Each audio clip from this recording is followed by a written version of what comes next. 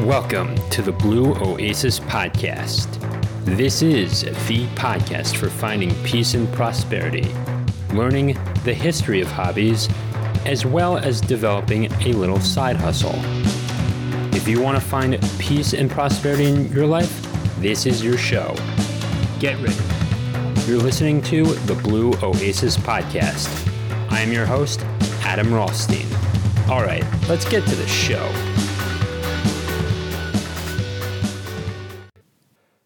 Good morning, everyone. How are you all doing? Welcome back, and welcome if you are new.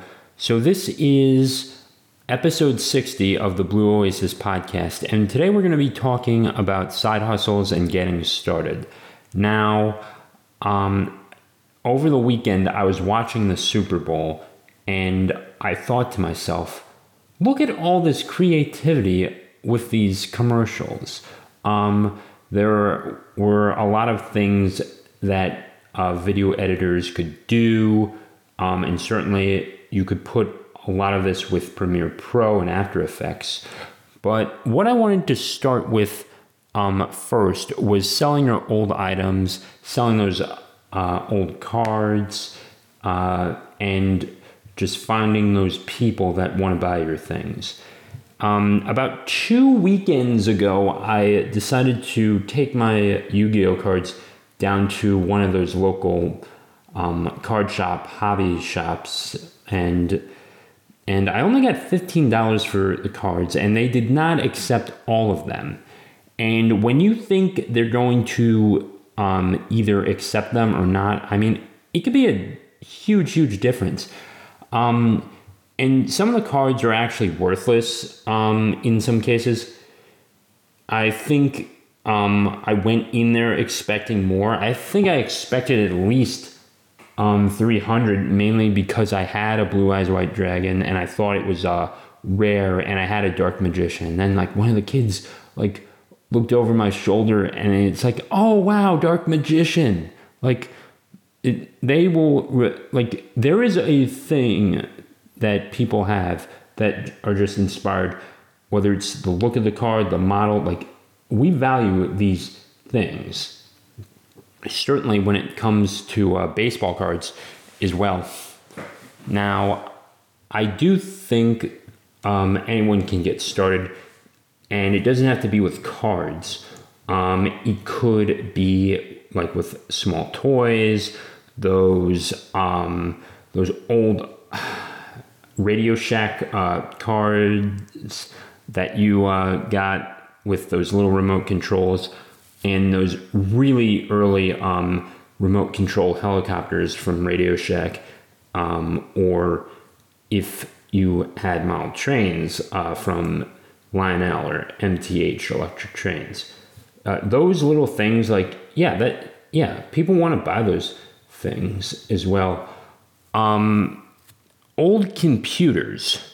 The price of microchips has skyrocketed over the past nearly 2 years now, and microchips are going for the price of a mortgage, a fifth of the mortgage. I don't know, maybe 20 grand for some of these. I'm being a little bit hyperbolic, but it's really gotten expensive, and when you go over to you have to import it from Taiwan, it can get costly. You have to, 1, ship it, and 2, you need to mine it, and you have to get it back to land. So if you do want to get rid of your old laptop, I would recommend this first.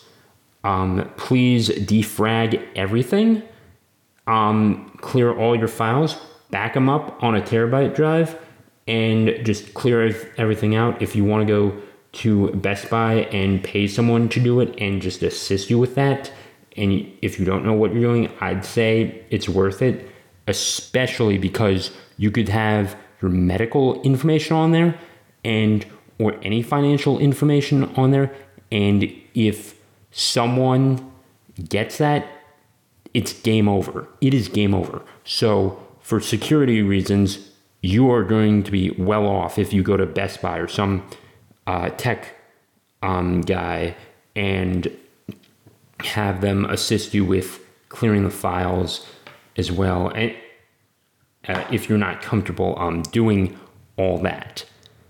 And some Macs are going for like $500. I have a 2020 MacBook Air, and I'm recording this off of right now.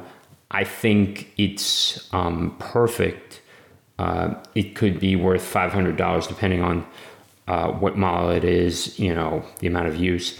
And if you just want to downgrade as well, that's also worth it. There are some computers right now that are worth $200, and you could just even go buy a used computer as well. So remember, these things have value. Other old stuff that could be sold, stuffed animals. I mean, Gary Vee has done this. He buys those old stuffed animals, and he then just flips them. In terms of flipping, I mean, if you start an eBay account, yeah, you could flip them. You could sell your old items on there and just start an account. And of course, eBay is going to take some commission on this. So part of me would rather just drive to the place and just not deal with the headache of eBay taking like 10, 20, 30% commission on my sale. And I would rather go to the seller directly and not have a middleman. It makes no sense to me, and that's why I don't particularly use eBay for the most part. Unless I'm selling an item for over $1,000, I'm not going to use it, but that's just me. And if you do want to sell those items, I suggest sell them for what you think they're worth. You can still find those buyers on eBay and Craigslist and such. Before I go any further, I do want to mention that I was on a podcast on Sunday with Amy Nichols. She is in my Nomad network, and we really went back and forth for about 2 hours. And it was, I did not think I was going to be able to do a 2-hour interview. So I will let you know when that comes out as well. So just needed to get that out there. Okay, now selling your cell phones back to AT&T or Apple, getting a commission on that. I say take the money at that point. If you're like downgrading to a flip phone and you do not want to have an iPhone and you're really not fancy at all, I'd say downgrade to a Jitterbug or some flip phone if you are comfortable with doing that. For the most part, if you are not comfortable with an iPhone and you do want to go all minimalist, then you're better off getting the $400 and then spending $40 on a flip phone, and also switching your cell plan as well. You could you'd save so much money too. And that's another thing too, is that you save time, you save money when you do sell these old things, and it saves you the headache. If you've ever listened to the Minimalist podcast, it's like, I didn't need that thing anyway, and I'm getting some money from it, and I'm putting it in the bank or in my Roth or whatever.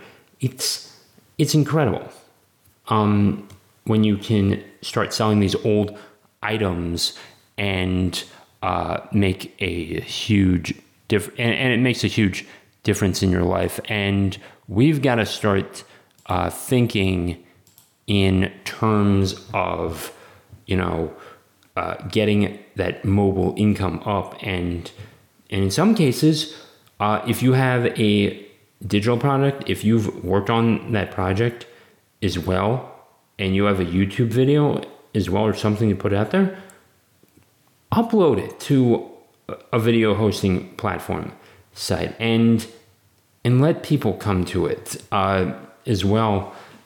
And, you can convert old VHS tapes to DVD or an MP3, an MP4 rather, and you can start a YouTube channel based on some old things as well.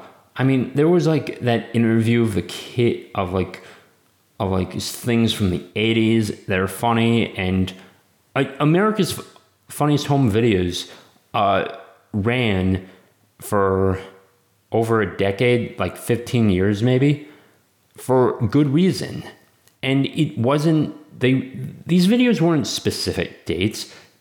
Some of them were from the 80s as well, like with Super 8, like some really low quality video.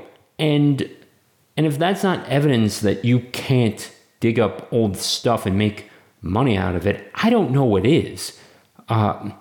There's going to be NFTs in the future, and I don't know if we're going to put like Joe Burrow and Matthew Stafford on an NFT for like Super Bowl 56 or something, and just have them in a video. But we're going to get to a point where we have like video as NFTs, and they're going to be used as like tickets. Like it's going to be a trailer for the game almost, like on Fox Sports where they have that intro to like the World Series or the game, and you see all these highlights from like Mike Trout or Shohei or Aaron Judge or whoever, and then they start the game. Well, that's going to be, I do expect in the future you're going to see something like that as an NFT ready to go. And it won't be like $4,000. It'll be probably like 40 at the most. I am always glad that I'm looking ahead to the market, looking ahead to what the future could look like, and also readjusting myself to it. I don't think anyone could have predicted 19 years ago all the things that would have happened. Some things you could predict, and some are obvious, like, that was a bad idea, sort of thing could have happened. It is still nothing short of a miracle how those things have led to this point. I think if people love nostalgia, and there's going to be a market for it, and you can look at the mistakes at the past, see what didn't work for some people, and correct them. And this is also another reason why it is important to read history and also understand some circumstances as to what's going on, and how to apply that to your life.